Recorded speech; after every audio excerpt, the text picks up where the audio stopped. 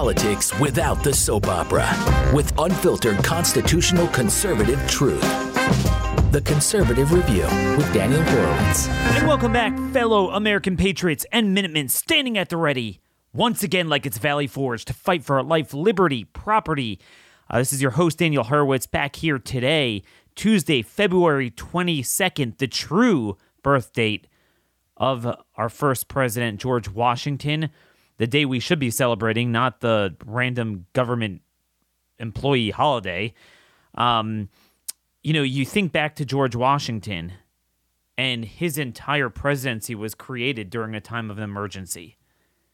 And he could have used that emergency easily, and he would have been very popular, too, to seize power. But he devolved power. He gave birth to a nation built on self-governance, which catalyzed over the ensuing 100 years all of Western democracies. That has all been erased.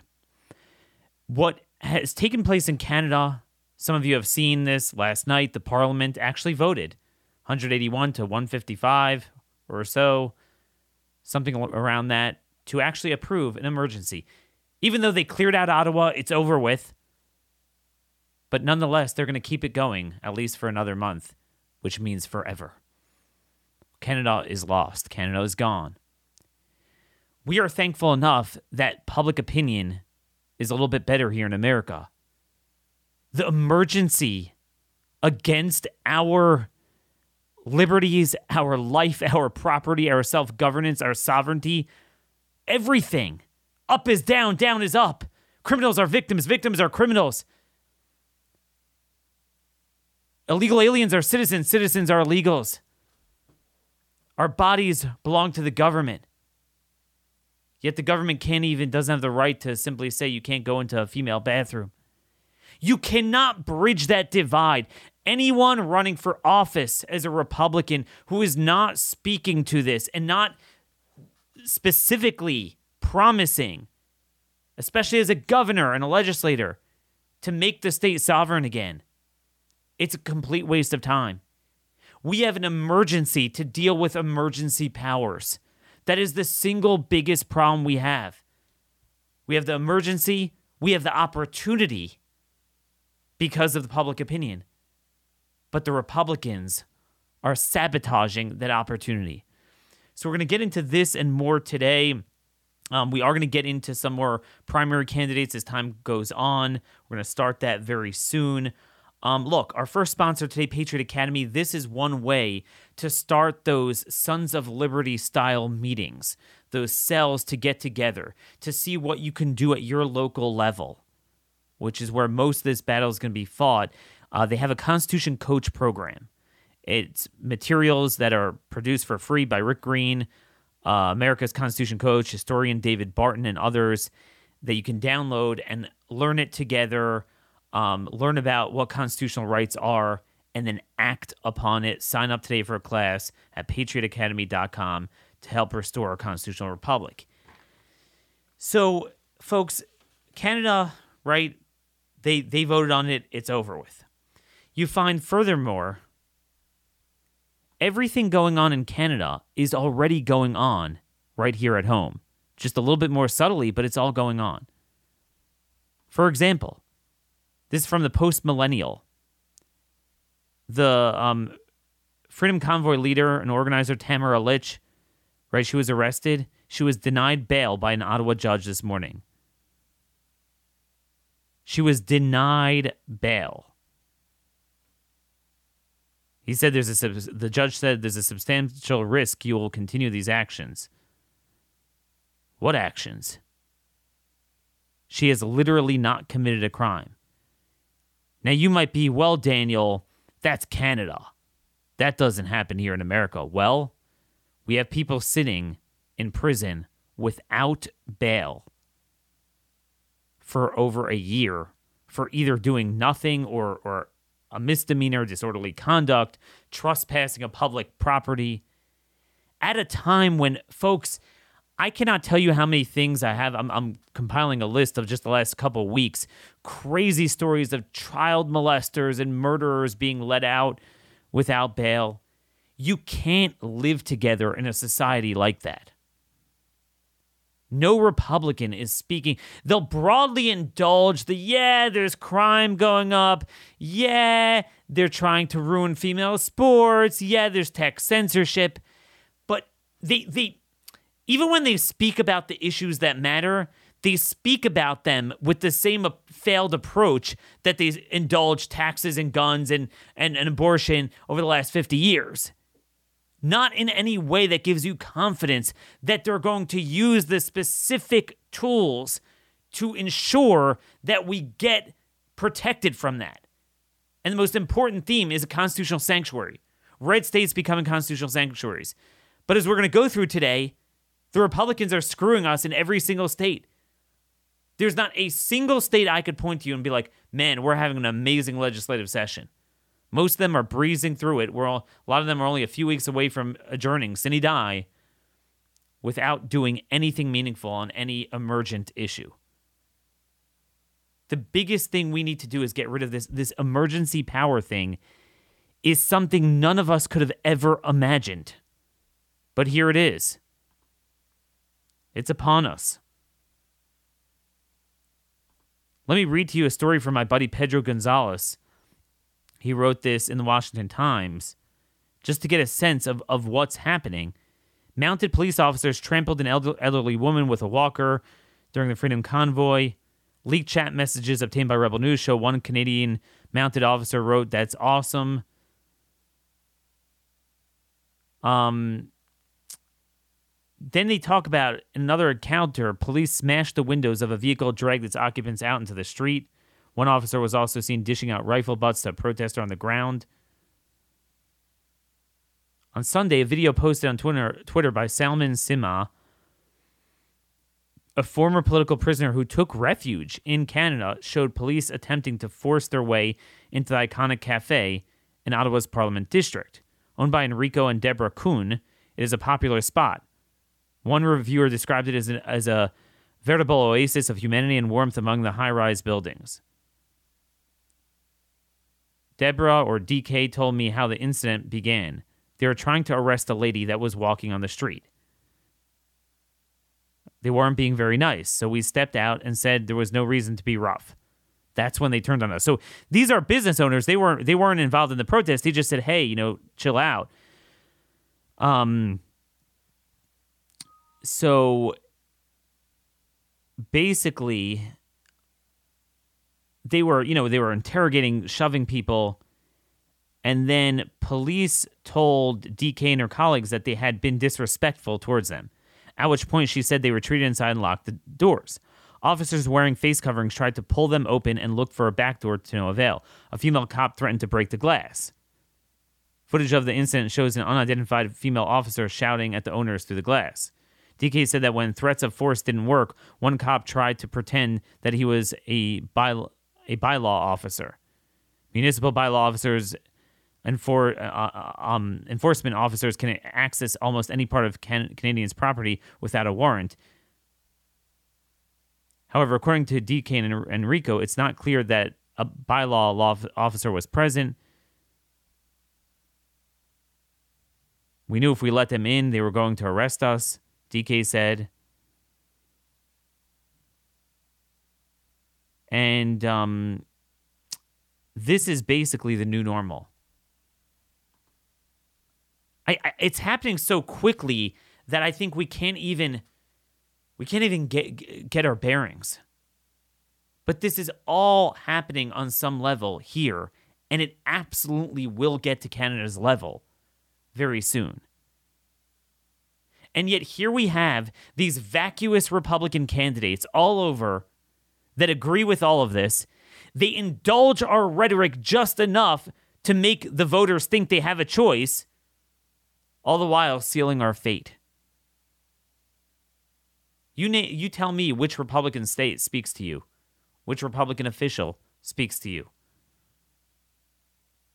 This is the single biggest issue. If you have a candidate running for office, not running on terminating emergency orders and systemically reforming them in the state's constitution, making sure this can never happen again, nothing matters. Because again, they'll make it about protest, about dissent, about freedom of speech, about anything, not just COVID. Justice Robert Jackson, he was the lead prosecutor at Nuremberg. He was the dissenting voice on the Supreme Court, the main dissent against the Japanese internment in Korematsu. He wrote in the Youngstown case, landmark case, 1952, one of the most famous cases of the 20th century, quote, aside from suspension of the privilege of writ of habeas corpus in time of rebellion or invasion, when the public safety may require it, they made no express provision for exercise of extraordinary authority because of a crisis. They knew what emergencies were, knew the pressures they engender for authoritative action, knew too how they afford a ready pretext for usurpation. We may also suspect that they suspected that emergency powers would tend to kindle emergencies. And he goes on to talk about how the country was founded during a time of an emergency with a leader who could have easily sacked power. That's what we should be celebrating on George Washington's birthday. And yet this is going on. I mean, even the mask mandates, Fauci's out there, we're keeping them. I thought by now it would be gone. Even in my pessimistic view of them holding on to COVID fascism, it's actually even slower than I thought to get rid of this stuff. And remember, I can't guarantee you that COVID's over. A, that COVID's over. B, that there's no new unnatural SARS-CoV-2 things that they're going to release. Omicron clearly was a release. And 3, that there aren't new viruses. The minute that happens, the same Republicans will fall for the same policies. In other words, after 2 years worth of data, science, pain, destruction of physical, mental health, the destruction to our kids, that every Republican now says they agree to, and even some Democrats, but they have not taken a single concrete step to immunize ourselves from that happening again. That's what's truly amazing, and I want to give some vivid examples of this. How Republicans are letting us out to dry. But first, very appropriately, we have to take our health into our own hands, and we don't know what's going to come down, but we need the healthiest immune system we can get. That's why I recommend Z-Stack, formulated by Dr. Vladimir Zelenko, the world-renowned doctor that treated President Trump, who really catalyzed this movement of early treatment. Z-Stack formulates the proper dosages prophylactically of zinc, quercetin, vitamin C, and vitamin D. You just take one a day. I take every day myself. It's GMP certified. It's produced right here in the USA. Now more than ever, you have to take control of your own health and your family's health.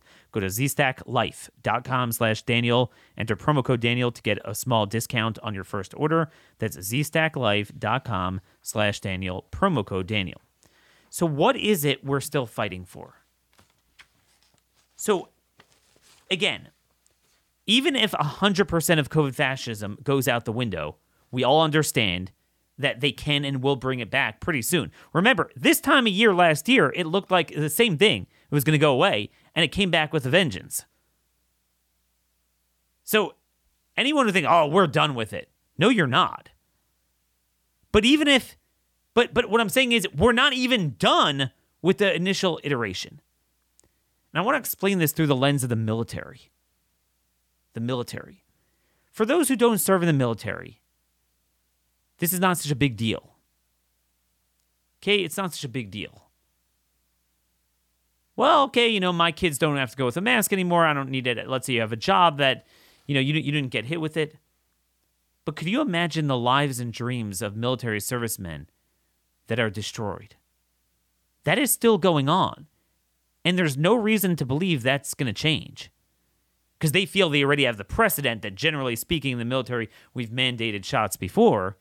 So they're going to keep that forever. Have you ever thought of a teenager, 17-year-old boy that dreamt of going to the military? 17 years old. Let's say had the virus already. The virus is not a threat to him. And he's as a young male, the bullseye for danger for vaccine-mediated myocarditis. Could you imagine the military pushing that? And they get away with it. Let me read to you a heartbreaking letter from a longtime listener who happens to also be our Alabama team leader, doing a great job every week going to Montgomery, the Alabama legislature. That's another state where literally they're wearing masks there to this day in the House chamber. The Republicans, they're sitting there wearing masks 2 years into this. This is the Alabama legislature. They need pressure. And by the way, we're gonna probably have a candidate for governor on the show. That's a state that we really need to take care of. But Alabama's a cesspool politically. But anyway, so Teresa happens to also be a Gold Star wife. Here's her story that she sent me, and I incorporated some of this into a column today. Loss upon loss best describes the experience of a Gold Star family. 10 years ago, Lieutenant Commander Dale Taylor, that's her husband, left for a routine night flight. He was in the Coast Guard, never returned. He and 3 other souls lost their lives in a training accident in the cold, murky waters of Mobile Bay. Since that tragic night, far more than their lives has been lost. Haunting grief has been a constant over the years, relieved only in knowing Dale's sacrifice was a worthy and honorable one. Nobody would choose the title of a Gold Star wife, yet it will always be my greatest honor and privilege to truly know its price. But not all losses are honorable. The losses my sons and I grieve today are not only the immeasurable absence of a father, but the compounded loss of his military legacy to follow. Even as young boys, my sons were able to understand and accept their father died for a heroic cause and did so bravely. However, as young men, they are unable to accept or comprehend the losses they now mourn. Feeling like a knife into an already broken heart, today's military is grossly unrecognizable to those who have served it faithfully. Forced injection mandates, blanket denials of religious accommodations, blatant refusals to uphold constitutional rights, and outright rejection of the inherent right to choose what goes into one's body by the U.S. military are common practices, devastating losses of individual freedoms. The love of aviation, listen to this, and I'm curious if you have similar stories. The love of aviation and everything military was passed down through the bloodline to my sons. She has 2 sons, they're 17 and 14. They have always wanted to be just like their dad and follow in his footsteps, even knowing the great risk and sacrifice it requires. This summer, my oldest son will be able to apply to attend a summer preview program at the U.S. Coast Guard Academy. He should be looking forward to such an opportunity, right? The dad that got killed in the training accident, he was a lieutenant commander in the Coast Guard. They want to join the Coast Guard. And remember, the Coast Guard is a little bit more close-knit. It's a much smaller branch. And, people know each other. She goes on to say, yet even as a minor, in order to attend this summer program, which kind of, indoctrinates them into the Coast Guard for eventual service, he is required to be injected multiple times with an experimental therapeutic with questionable efficacy. This same son recalls, listen to this, I remember at my dad's memorial service hearing them say, the Coast Guard will always be my family. 10 years later, he can't help but wonder, are they really my guardians now? Who will stand for these young adults wanting to serve in the military and for their futures? Even a teenage boy can clearly see the things those in power are refusing to stand for. We focused a lot on, those having their military careers destroyed currently. But this brings up an interesting dynamic. Here you have a family. You can imagine, you had a father that, the kids were 7 and 4 years old respectively. Their father died in a training accident as an aviator in the Coast Guard. And the older son, is now 17, and he actually wants to do that. He wants to follow in his father's footsteps. Think about it. Obviously, the lowest vaccination rate is going to be among today's kids. For good reason. Okay? Especially the males. The shot is the most dangerous to them. At least for myocarditis. We'll get into some other things possibly later. As, affects females more. But it is the most immoral, illogical thing. Senseless. By this point, almost all kids got COVID. They have greater natural immunity. The shots don't work. The virus has changed, and it's not even the same virus. It's dangerous as hell. It's caused immeasurable damage in the military that will shock your consciousness. And now an entire generation of kids will be ineligible to join the military. And we have Republicans that are like, oh, we're done with COVID. No need to have a budget fight. March 11th. One of the points that these Republicans make is, oh, well, you see, I don't want to engage in a fight that will risk a government shutdown, and you might have the military pay delayed by a week or two. That's not being supportive of the soldiers. So you're willing to risk permanent destruction of the military family and families and culture and our readiness and our recruitment and lives and careers. And these are, by the way, going to be our best soldiers, most passionate, loyal people, for your temporary nonsense. This is what I mean. This is insane. Do you understand if we had a united Republican Party focused on the DMED data, focused on VAERS, focused on all the wealth of safety and efficacy data we have, the natural immunity, and how you're destroying the military, and you would engage just on this issue alone? This is quintessentially federal, quintessentially revolving around funding of DOD. This is the time, this is the moment, this is the issue. And yet, crickets. Chip Roy is the only one yelping out there about this. This is the problem. They're using the fact that the polling shows Democrats are going to get crushed to their advantage. So they're just going to coast by, do nothing, say nothing, knowing that our voters have no choice where to go. And this is where they go. Folks, I am telling you, every candidate you know, from local position up to state legislature and governor to federal, if you're in a Republican district and you have an incumbent Republican, unless they are the small minority that has proactively spoken out against COVID fascism and all of its analogs throughout the last 2 years,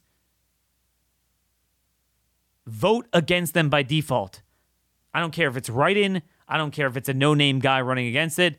That guy might even be worse. We don't, if you didn't vet the guy, not always better, but I don't care. Vote against that guy anyway. We cannot continue this culture of rubber stamping the same Republicans.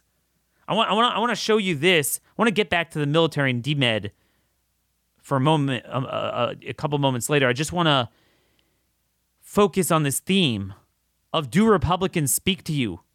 Are they channeling where your brain and heart and soul is at this point?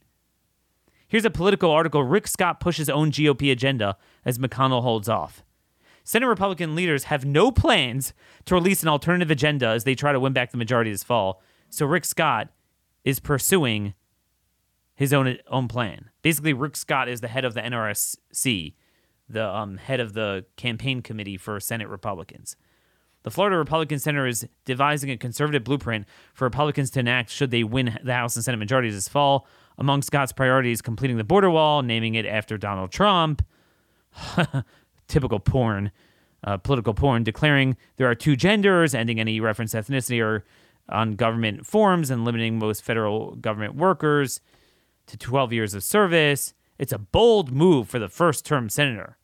But Scott said the 31-page GOP agenda he's crafted is separate from his working chairing the party's campaign arm. So I was wrong. It's not part of the NRSC. It's Scott's own thing. It's a clear break from Senate Minority Leader Mitch McConnell, who has declined to release a GOP agenda heading into the midterms. He has declined to release an agenda. Okay? When asked in January what the party's agenda was, McConnell responded, "I'll let you know when we take it back." Could you imagine, like I've said, in this world of social media, instant communication, when you're an elected official, especially a party leader, more than a vote, you're a voice. And they refuse to give voice to the voiceless people. There is so much to talk about this guy. I'll let you know what our agenda is. So that's the leader. But now you have Rick Scott's like, we're going to put out a bold agenda. So he's the better part of the Republican message. But you click on, if you go to the Politico article, right, Rick Scott pushes own GOP agendas, McConnell holds off. It will come up easily because it's Politico, so it will come up on Google. Click on the link, and you'll get a 31-page PDF of Scott's 11-point plan. And I want you guys to engage in this intellectual exercise for me because I think you'll demonstrate, you'll be able to see what I've been demonstrating for years. And for our new listeners, you've heard me say this already. There's nothing you're going to disagree with in this document. Right? Broadly speaking, it kind of taps into our sentiments. But read it intelligently, read it carefully, and you'll see it indulges our talking points and some specifics enough, but it doesn't speak to the issue that we need a constitutional sanctuary.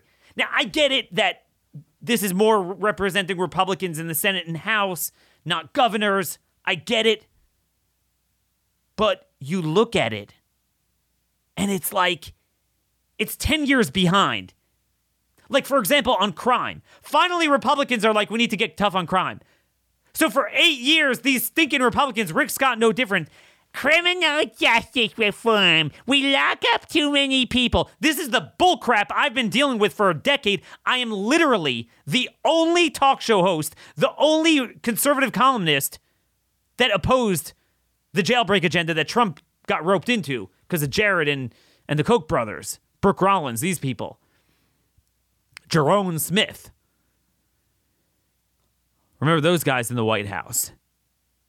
But even now, so they're 10 years behind. 10 years behind. They'll indulge the broad. It's like the police.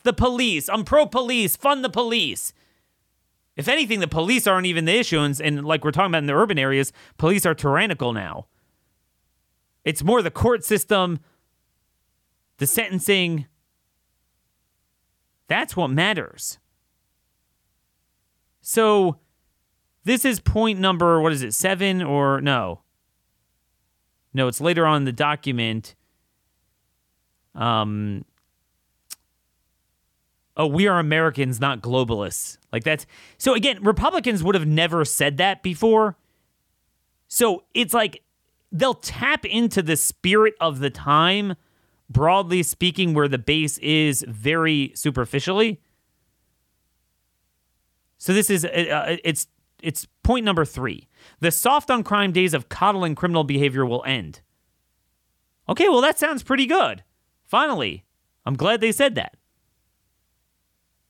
But then their lead is, we will refund and respect the police because they, not the criminals, are the good guys. That doesn't really speak to where we are. Then they have a bullet point. We will support mandatory strict minimum sentences. And I was like, oh my gosh, wow. That's the biggie. I was really happy to caught my eye. And then I read the rest of the sentence. Let me read it again. We will support mandatory strict minimum sentences for all assaults involving serious injury to law enforcement officers. And again, I'm not opposed to that, but it's all about the police. What? That's not the main. I mean, it happened too much during the riots, but generally speaking, that's not the main problem. What about assaults? All these people you're seeing in New York, they like beat the hell out of people multiple times on the streets, and they keep getting out without bail. No, you'll support mandatory minimums for all violent criminals and especially repeat offenders across the board. Notice how even when they're trying to indulge us, get our votes, they won't put their hands on it. And the reason is very simple. Because even to this day, Republicans will not support any of my ideas on crime. You know why? Because they'll increase the numbers in prison. And they are dead set against that. They are for the de-incarceration agenda. Even though you read it, they sound very tough. Remember, politics is an art. Don't doubt me. I know my politics. It's an art. You have to understand. It's a continuity of years of observations, understanding the who's who and what's what of politics. Unfortunately, we have Republican voters, conservative voters. They kind of hear this stuff. Oh, this guy's on our side. No. It's now okay in Republican politics to talk about the war on cops and, Soros prosecutors.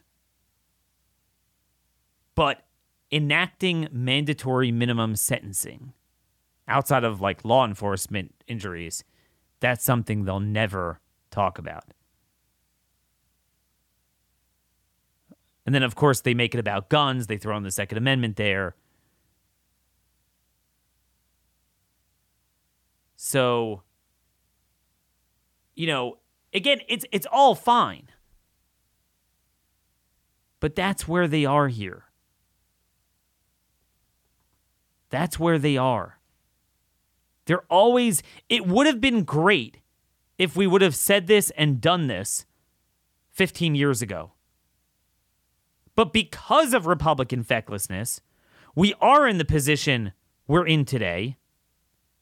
And therefore, this is why we're at. You go to point number 9. Men and women are biologically different. So they have, first of all, it's all about abortion. That's their big thing. They say, all government policies will favor having more babies adopted, not aborted.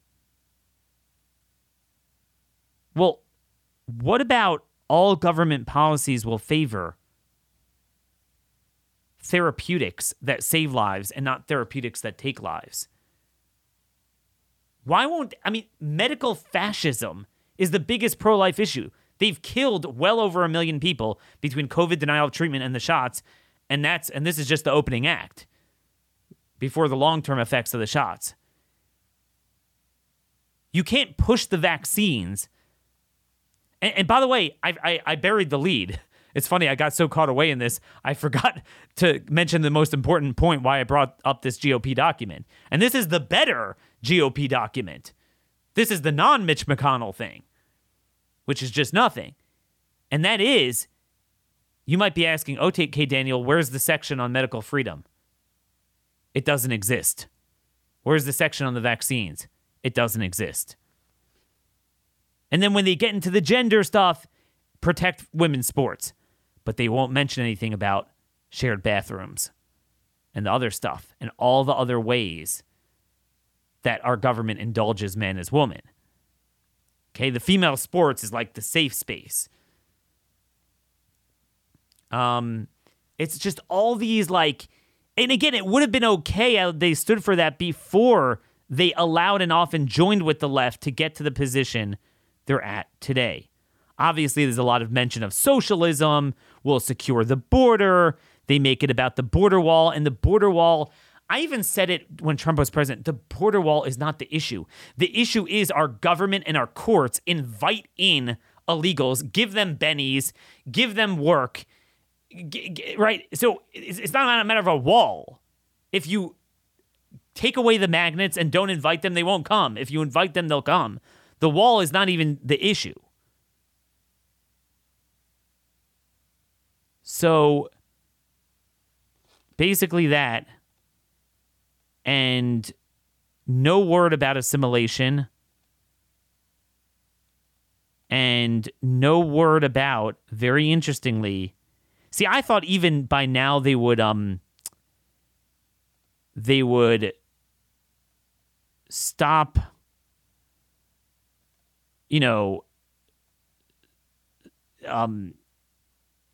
well, so they don't mention amnesty, okay?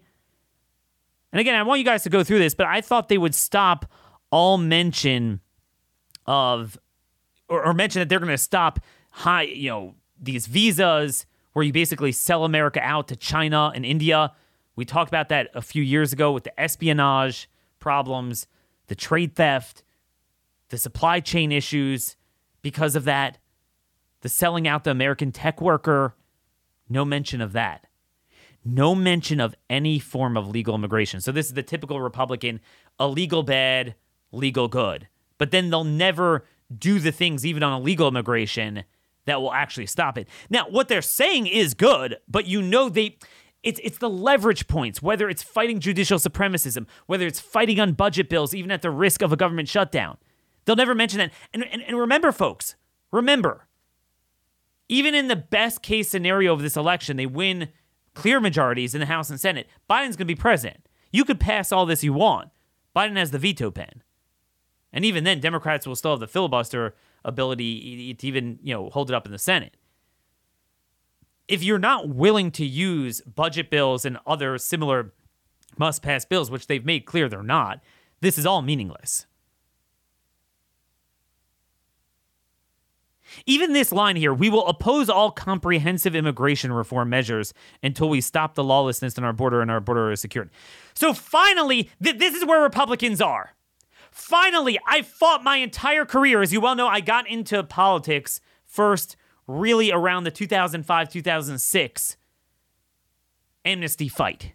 When we had to fight our own party for 15 years. I had to fight tooth and nail Republicans working with the open border lobby. Finally now, and not even all of them, but enough establishment Republicans like, yeah, we're not going to do amnesty. But even then, they still call comprehensive immigration reform amnesty as if that's reform and say, well, we won't do it until the lawlessness stops at our border, which often is arbitrary.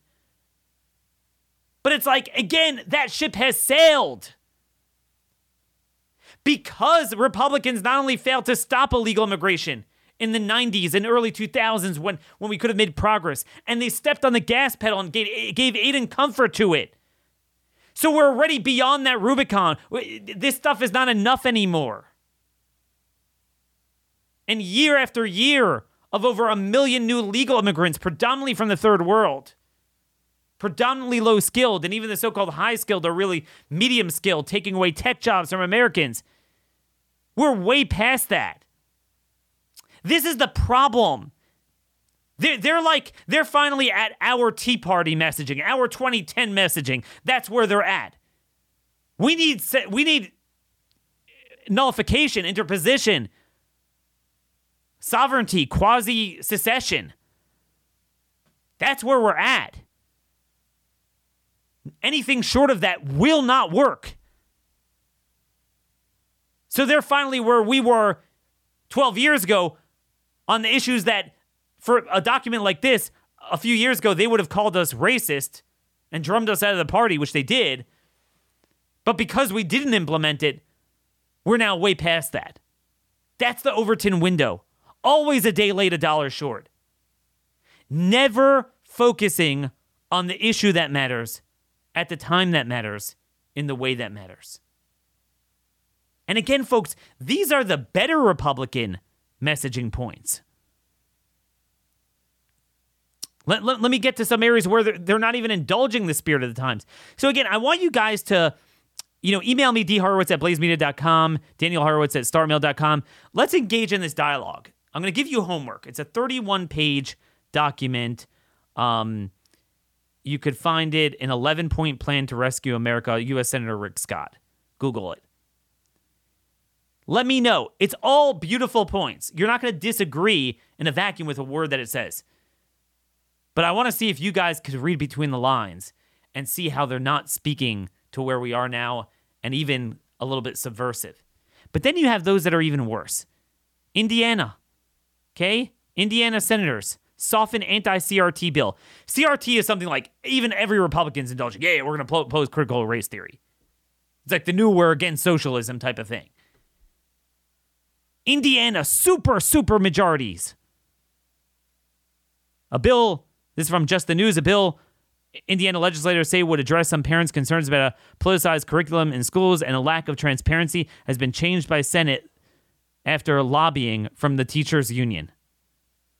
House Bill 1134, which passed Indiana House last month, did not mention critical race theory, but would have prohibited schools from promoting the idea that anyone is inherently racist or sexist by virtue of their race, sex, or ethnicity, or that any individual should feel discomfort, guilt, anguish, or any other form of psychological distress because of any immutable characteristic. I mean, this is like the most modest CRT bill you could ever imagine. Okay? Most modest bill you could ever imagine. Would have required teachers to post curriculum online, would have required school corporation form curriculum advisory committees that include parents to review recommended curriculum. I mean, This is the type of issue. It's not like banning the homosexual agenda in schools. No, we're scared of the polls and the culture and this is like, this polls amazingly well. You're gonna have a lot of Democrat parents like, I want to say in my curriculum. This is all but the hard left would. This is the type of bill you could even pass in a blue state. Okay, but this is the Indiana legislature. We're talking about a 71-29 majority in the House. Imagine in Washington, 71 Republican senators, 39-11 majority in the Senate. There's only 11 Democrats in that Senate. So it's almost 4-1. But look at this. The bill was amended this week in the Senate Education Committee to remove most of those provisions. Specifically, it narrows the list of divisive concepts that schools may not teach related to sex, race, ethnicity, religion, color, or national origin to teaching that one group is inherently superior or inferior to another. That's the only thing you can't say. It also removes the requirement every school district have a curriculum advisory committee and removes all passages about people being able to sue for violations of the act. So, folks, this is... Everyone's like, oh my gosh, let's get a narrow Rhino, Mitch McConnell, Kevin McCarthy-led majority in Washington. This is what we're going to fight all year about. I'll give you 4-1 majorities in states the Democrats can't win in. And these are Republicans downright support the most far-left things that are the spirit of the age. Wyoming Republicans, the Daily Wire reported this last week, Wyoming Republicans blocked critical race theory ban in pre-K to 12 schools. You want to talk a majority? 51-7 in the House, 28-2. My buddy Chuck Gray, who's pretty much a one-man machine there. Any good bill is him. He's in the House. He sponsored a bill that race-based curricula is inconsistent with Wyoming values, and it was blocked. It was blocked. These are the Republicans we have. I don't know how many more examples I need to give you. How could... Let's just take the, Wyoming House. 51 Republicans. At least 30 of them are Democrats, and they need to be removed. How many will be removed in the primaries? Where is the movement? Why am I the only one trying to work on this? Freaking Wyoming. I just don't know where we go from here. If you actually had one cycle where the Democrats would win and flush all these guys out, the people would be so ticked off and people would rebel. But the problem is Republicans are in charge, so they feel like, oh, we have it taken care of. They run on, we're pro-life, pro-gun, and for lower taxes. And then that basically rubber stamps their ability to screw us in every civilization issue that matters.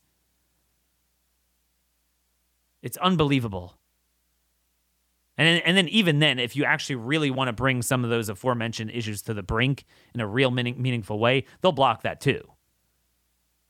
This is what you have in Alabama. This is what you have in Oklahoma. This is what you have in Idaho and Wyoming, North Dakota, Indiana, all these states.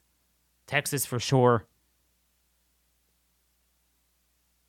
Again, if we either don't start a new party or at least have a new caucus within the Republican Party that only uses it for ballot access, but clearly, identifiably in an election, you're certified as, let's say, a Freedom Party member. You just use the GOP as for ballot access. That's how we would flush them out. If we continue doing the same things we do, or at least you have conventions instead of popular primaries, nothing is going to change. And in fact, Republicans... Look, if you had Democrats in charge of Wyoming and Indiana for one cycle, you'd be able to flush them out, and then the next cycle, we'd crush it. But because Republicans are there, Democrats actually get to enact an agenda they would never be able to get away with. They would literally be marched out of office. They get it embodied through Republicans. This, my friends, is where we're at. What we're facing from the left is more emergent than anything we've ever dealt with. On the other hand, God has given us a reprieve, I would say PR-wise, that people are waking up to the fraud. And we could totally go after this stuff. Biomedical fascism, the mandates, crime, illegal immigration, refugee resettlement, the racist curriculum. But Republicans are going to indulge it like they did in 2010 and jujitsu it into a black hole. I challenge every one of my colleagues that does what I do for a living to answer, what are you doing to ensure this doesn't happen again? And the answer is, they're busy selling books and making a name for themselves. They just don't care. Look, we have just 1 week left. Okay, next Tuesday is the most important election of our lifetime that no one knows about. That's the Texas gubernatorial primary. I recently saw polling data. This is very interesting. It's very fluid because it's such a low kind of focused on thing. It's a sleepy race. This is governor of Texas. Okay? If you want a state that's going to lead interposition that already has a traditional spirit of pride in the state independence, it's Texas. Okay, you got to do it through Texas. Governor is the most important position of our lifetime, strategically, and what affects our lives. Texas is the most important state. Greg Abbott, this is from several internal polls that Julie McCarty put out. She's one of the lead activists in Texas. It's called True Texas Project, so she's very plugged in. So she sent this out. If you average the aggregate out, Abbott is now at 50.5%. 50.5, right at the threshold. Among the other challengers, it's close. Don Huffines is at 19.4. Allen West is at 15.1. So that's actually good to see because most of the public polls I saw first had West ahead. Again, I'll take either. I didn't formally endorse. I am partial towards Huffines because he is running on very specific things. He has a lot of money for once. It's very rare that we have a candidate that's able to self-fund like he can and go up against Abbott. And he is running on making Texas sovereign again. Not just America first, but Texas first. He is running on all of my views. I've never seen a candidate directly run on that. He's like, everything the federal courts do, the federal executive branch does, or even Congress, that is unconstitutional. We are doing our own thing. We're having our own deportation program. This will be a constitutional sanctuary. Culture, education, persecution, prosecution from the FBI, certainly biomedical fascism. He's not just opposing the mandates, but opposing Pfizer inherently and the shots inherently. I don't understand why I'm like the only one focusing on that. But we're going to focus. There's several other promising gubernatorial races. Nevada, which is a Democrat seat, but it should be ripe for pickings. Alabama, Idaho, obviously. There's a lot more we need to do on that front. So I know I went long with that and didn't really get to some of the new COVID news, vaccine news, data news. But because we are talking about the military being one of the most devastating, lingering consequences of the mandates that are not going away and at the forefront of what we need to fight for, I do want to mention, hopefully soon I'm going to have more news on the DMED data that we haven't heard about. Remember, we saw the whistleblowers said in 2021 the data was through the roof, cardio, nervous system, reproductive problems in the military, and cancers, among several other things. And the military went back and retroactively said there was a glitch in the previous 5 years, only an arbitrary 5 years that was used by the whistleblowers. And suddenly it was a glitch.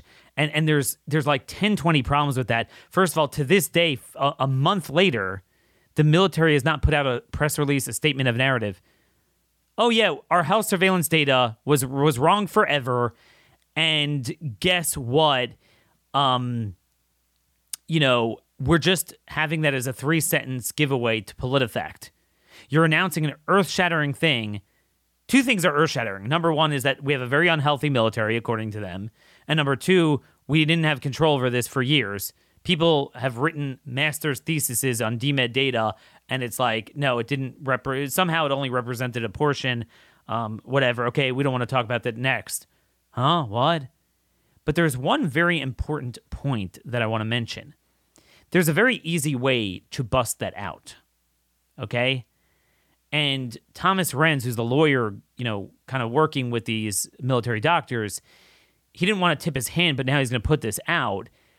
And that is, they're sitting on data that serves as the ultimate control group against their implausible thesis. You see, if it's a glitch, that would mean that for some reason, DMED until 2021, and it's still unexplained how magically January 2021 it started covering all the ailments and diagnoses without them knowing that the previous years it didn't, but suddenly on its own it did. But then only a year later, when Thomas Renz points it out, do they retroactively realize it? So again, nobody's fact-checking the military, asking how that makes sense. This whole thing is just bizarre. But it should apply to everything. Why does it only apply to the ailments that implicate the vaccine at the time it's exposed? Never before and never different ailments. So for example, I asked one of the flight surgeons and I said, and I'll be putting out data on this, could you show me muscular skeletal injuries? Okay, that's something all sides agree that should be stagnant and should have nothing to do with the shots, right? I mean, who knows what these things cause, but presumably you won't see an increase. Okay? So, because it's training accidents, torn ALCs, broken bones, broken femurs, broken wrists, things like that. That's not going to change because of COVID or the COVID shots. And lo and behold, it turns out the years are stagnant. 2021 is not materially different than previous years. And that data was not changed. So we're to believe that for skeletal muscular, and there's other ones too, by the way, you could easily control if your mind could only run wild. There's only a certain number of things that the vaccine causes. It's a lot of things, but it's not, a majority of ailments and injuries, right? Either they're never explaining what the plausible explanation is. Oh, it's only a fraction of the things out there in the middle. Well, so what is it? They never really explain. So what is it? Is it only certain doctors, only certain military bases reporting? Like you'll have election returns and it's only 13% of the precincts were like, what is that? There's no statement of narrative.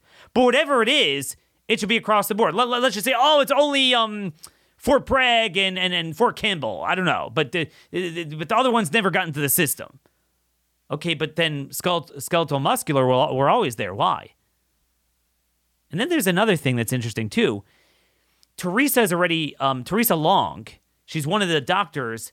She's already testified in front of Ron John, the first committee, that she leaked out a few months earlier that the myocarditis data was like 15 times or something the previous years. That they changed right then, a few months ago. They changed to make it look like it's only double. So wait a minute. They're saying that was a glitch. Okay, they're saying that was a glitch. But, so it was only a glitch. Meaning, how didn't they discover, oh my gosh, all these years the system somehow wasn't wasn't collating all these things. They only noticed myocarditis. In other words, they only noticed the glitch for the things they need to notice it for at the time they need to notice it. I mean, this is the type of stuff our government is putting out, and yet I get fact-checked, my articles get dinged on Facebook, and this is totally kosher, totally fine. Again, you can't live with people like that. We talked about this yesterday with the gem ivermectin study. It's all fraudulent. And tomorrow we're going to have a whistleblower on to discuss the fraudulent Pfizer clinical trials. Direct fraud being committed. You cannot live together in a country with these people. You cannot be under their control. You can never conjure up a set of rules and traditional legislation that somehow they'll play fairly with you. The corruption is worse than third world countries in Western democracies now, which aren't democracies anymore. But think about that. Military is now being forced to get a shot that we have demonstrated has problems. Again, it's not the data. It's the clinical experience. Some of these doctors were telling me in the military, they order. It's not just that they're covering up data. They're covering up the people. In order to cover up the existence of vaccine injury, you have to cruelly ignore the person seeking medical help. So they'll order certain tests for certain people, whether it's cardio, whether it's blood clotting. You'll order D-dimers. You'll order MRI, cardio MRIs, whatever. They're not making them available. And one thing you need to understand in the military is the military doesn't have a cadre of doctors. They mainly have primary care. Some surgeons they have, and then things like optometrists. But when you get to specialties like pulmonologists and cardiologists, almost all of them are farmed out. They're civilians they go to. So if you're a civilian doctor that contracts with the military, that's where your bread is buttered. And if the military leadership makes it clear to you, you will not discover myocarditis, pericarditis, blood clotting, well, they ain't going to do it. And let me just end with this. Going back to Teresa's letter, dreams of young children whose fathers served in the military and even died for the military, being dashed for not getting a shot at that age. And by the way, Teresa Taylor, her email is teresataylor333@gmail.com. So Teresa, no H, Taylor, Taylor 333@gmail.com. If you want to send her well wishes, coming up on the 10th anniversary of the loss of her husband, and also mainly if you're from Alabama and you want to join our Constitution Action Network team, she is very savvy, on top of the legislation, really pressuring the, Rhino Republicans in Montgomery. She's doing a great job. So you reach out to her if you want to join. So again, that's teresataylor333@gmail.com. But a new research letter actually published in JAMA, is published in Journal of American Medical Association. The hospitalization rates for 5 to 11-year-olds for COVID was 5.7 per 100,000. And we've already seen numerous studies, including the CDC itself, anywhere from 40 to 60% inflation because they're just incidental. Because we're testing like we've never tested before. But let's just stick with the 5.7 to 100,000. Influenza is 17 per 100,000. 3 times as much. Even RSV is 6.2. And we've destroyed their lives. And we begged. This was known from day one. There's nothing more we know now. Certain things we've learned. That fact that kids are not in danger. Whatever works, doesn't work, masks don't work, the shots don't work, the distancing doesn't work, the closing schools don't work. But no matter what, we knew that the entire impetus wasn't true to begin with, because it wasn't anything more than what we typically deal with kids. And yet, we went on month after month after month, and the Republicans refused to listen to us in most red states. To this day, kids in Birmingham, Alabama are being masked, and major southern cities are being masked, and the governors and legislatures refuse to do anything about it. In fact, there's only a handful of areas of states where they actually fought it. Those big cities, Republicans bought into it. And even now that they say, oh, it was terrible, we closed the schools, And even the ones that say it's terrible we mask the children, they're not lifting a finger to ensure never again. But we will. We will fight this. We're going to focus on whistleblowers. We're going to focusing on empowering the voiceless, people injured by the shots, injured by lack of treatment, injured by biomedical fascism, having their careers destroyed. Voters that don't have anywhere to turn. We're going to try to find the few good primary candidates there are, get them on the show. You can let me know what you suggest. Again, we're mainly going to focus on governors, but, maybe we'll do a few Senate campaigns, things like that. This is a comprehensive show. This show needs to be heard by every person who calls themselves a conservative. But as you well know, I don't, go on Fox. I don't go in these places. So I need you to be my ambassadors. Send it to everyone you know. Tell them, look, this is a different show, different message. I'm not the typical right versus left, Republican versus Democrat nonsense.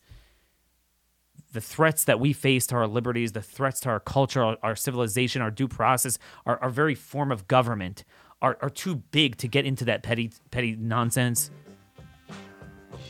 This is the show for you. Please give us a 5-star rating with a comment on iTunes. Certainly helps. Again, send me your concerns, what you want me to focus on. I've learned a lot from you. I've gotten great emails from you guys, so you're always welcome to email me. Again, we'll get into some guests later on this week. Till tomorrow, God bless you all, and thank you for listening.